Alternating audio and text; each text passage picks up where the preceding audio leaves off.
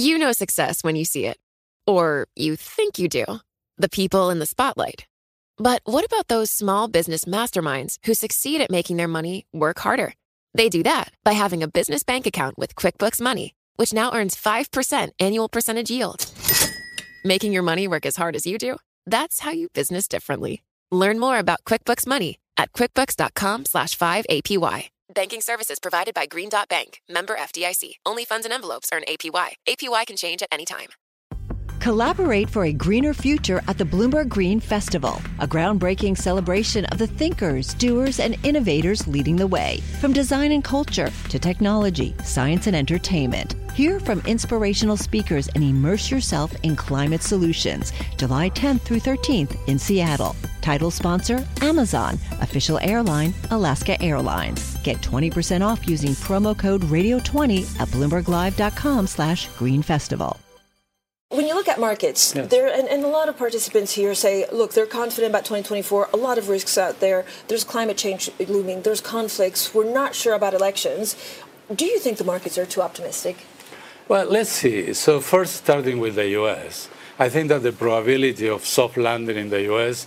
are increasing as time goes by. We do believe that inflation will get towards below 2.5% core PCE by the end of the year. And that gives an impetus for the economy to do relatively fine. You look at the consumer is in a very good place, the corporate sector is in a very good place, so there are no big imbalance that you can see.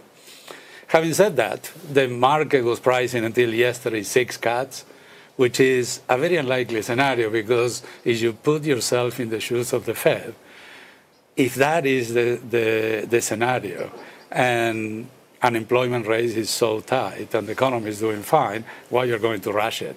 So I think that it's very likely that the Fed will cut if everything continues to go this way, but probably later in the year, unless than the market is expecting. So because all the good news, I guess, has already been priced in. We had quite a bit of a rally towards the end of last year.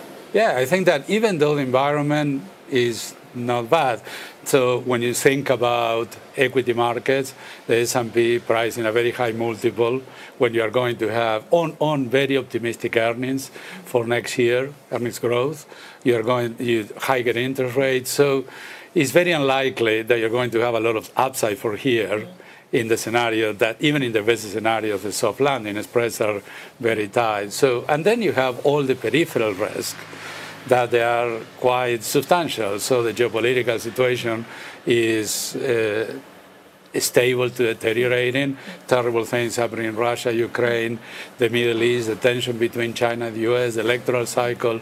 So there are issues that, for sure, they haven't been priced in the market. So I think that is a time to be careful on this sort of optimism. Even in the scenario where the soft landing takes place and recession at some point will happen, but probably if that is a central scenario, it's a 26-27% event.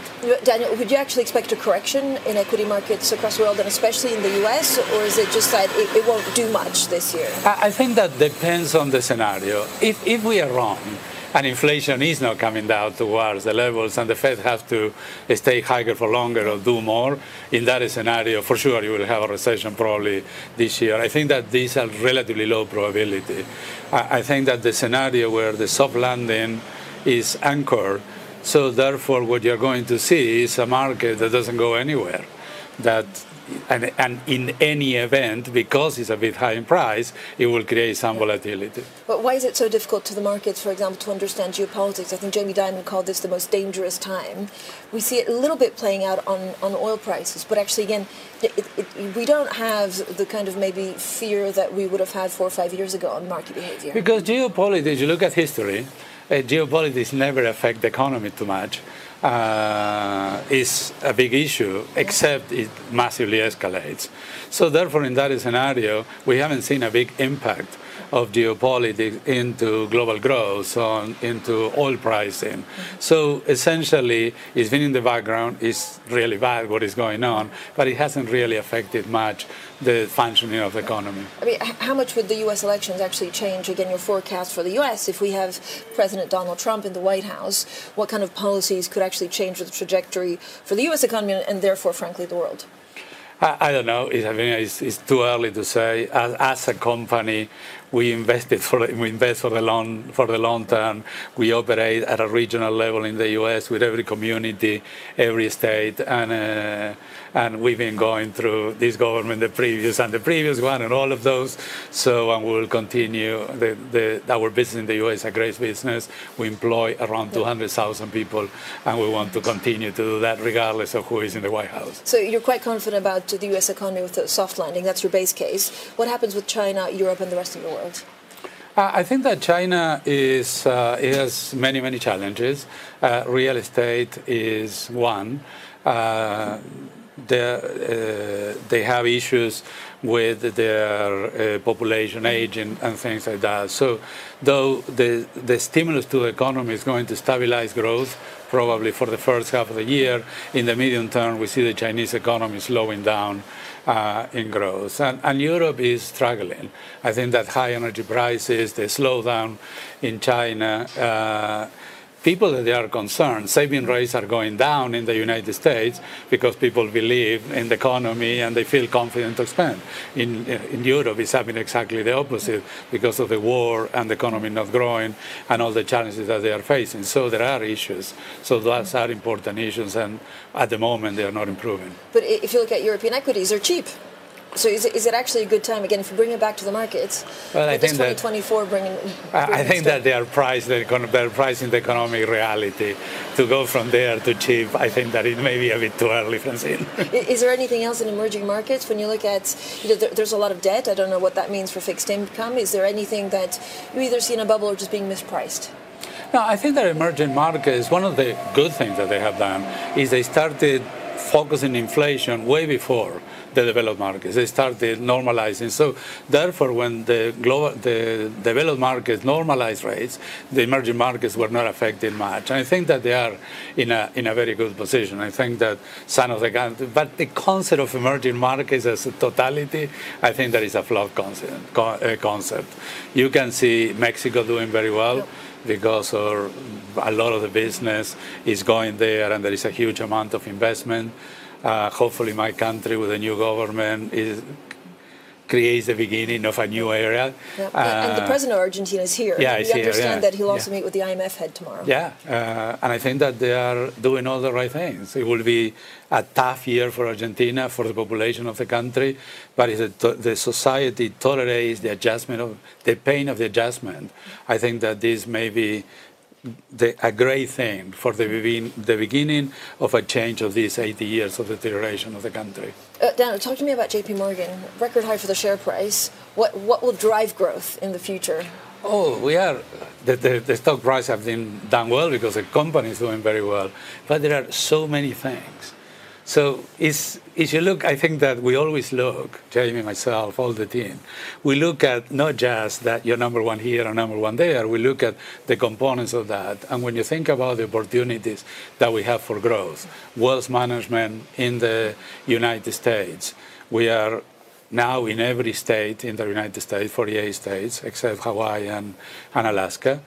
And in some of those states, we are relatively new. We have very small market share. We can see growth there.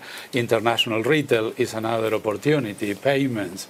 So there is plenty of growth coming here. So I think that the company has the returns and has the firepower to continue investing through the cycles. And that is what it really allows us to continue, regardless of the economic environment, to continue growing. But then, and we see some of your competitors, Citi, actually retrenching from some of the markets. There's also job losses. So can JPMorgan absorb some of the things that other banks actually say they can't handle?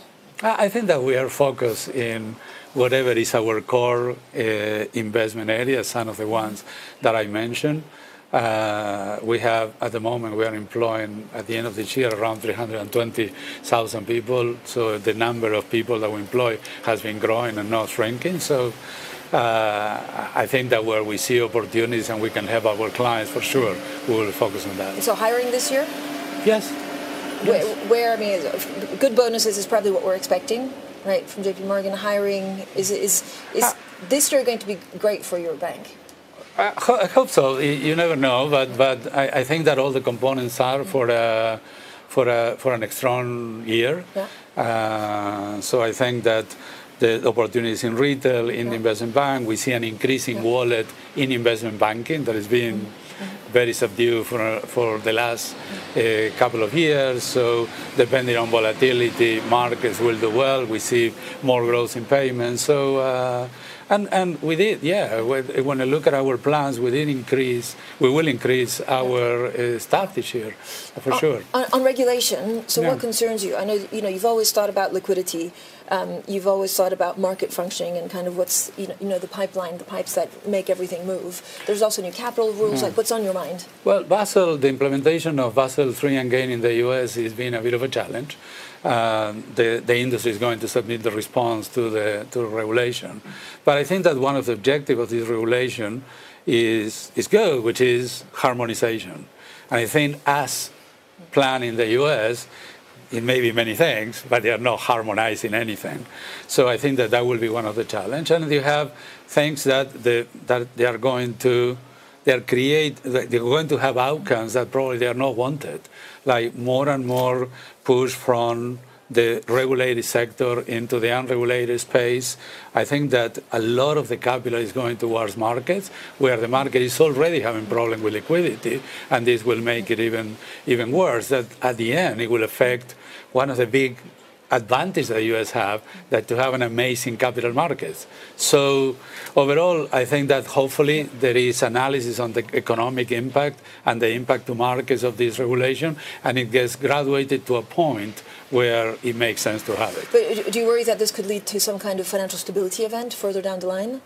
That I don't know. I think that it will create, for sure, it will create an increase in the cost of credit into the economy, the market illiquidity, and when markets are illiquid, you know what happened. I think that should be at the top of the mind of the Fed and other regulators, to understand what are the implications of what they are doing and adjust alongside with it. Collaborate for a greener future at the Bloomberg Green Festival, a groundbreaking celebration of the thinkers, doers, and innovators leading the way. From design and culture to technology, science, and entertainment. Hear from inspirational speakers and immerse yourself in climate solutions. July 10th through 13th in Seattle. Title sponsor, Amazon. Official airline, Alaska Airlines. Get 20% off using promo code radio20 at BloombergLive.com/Green Festival.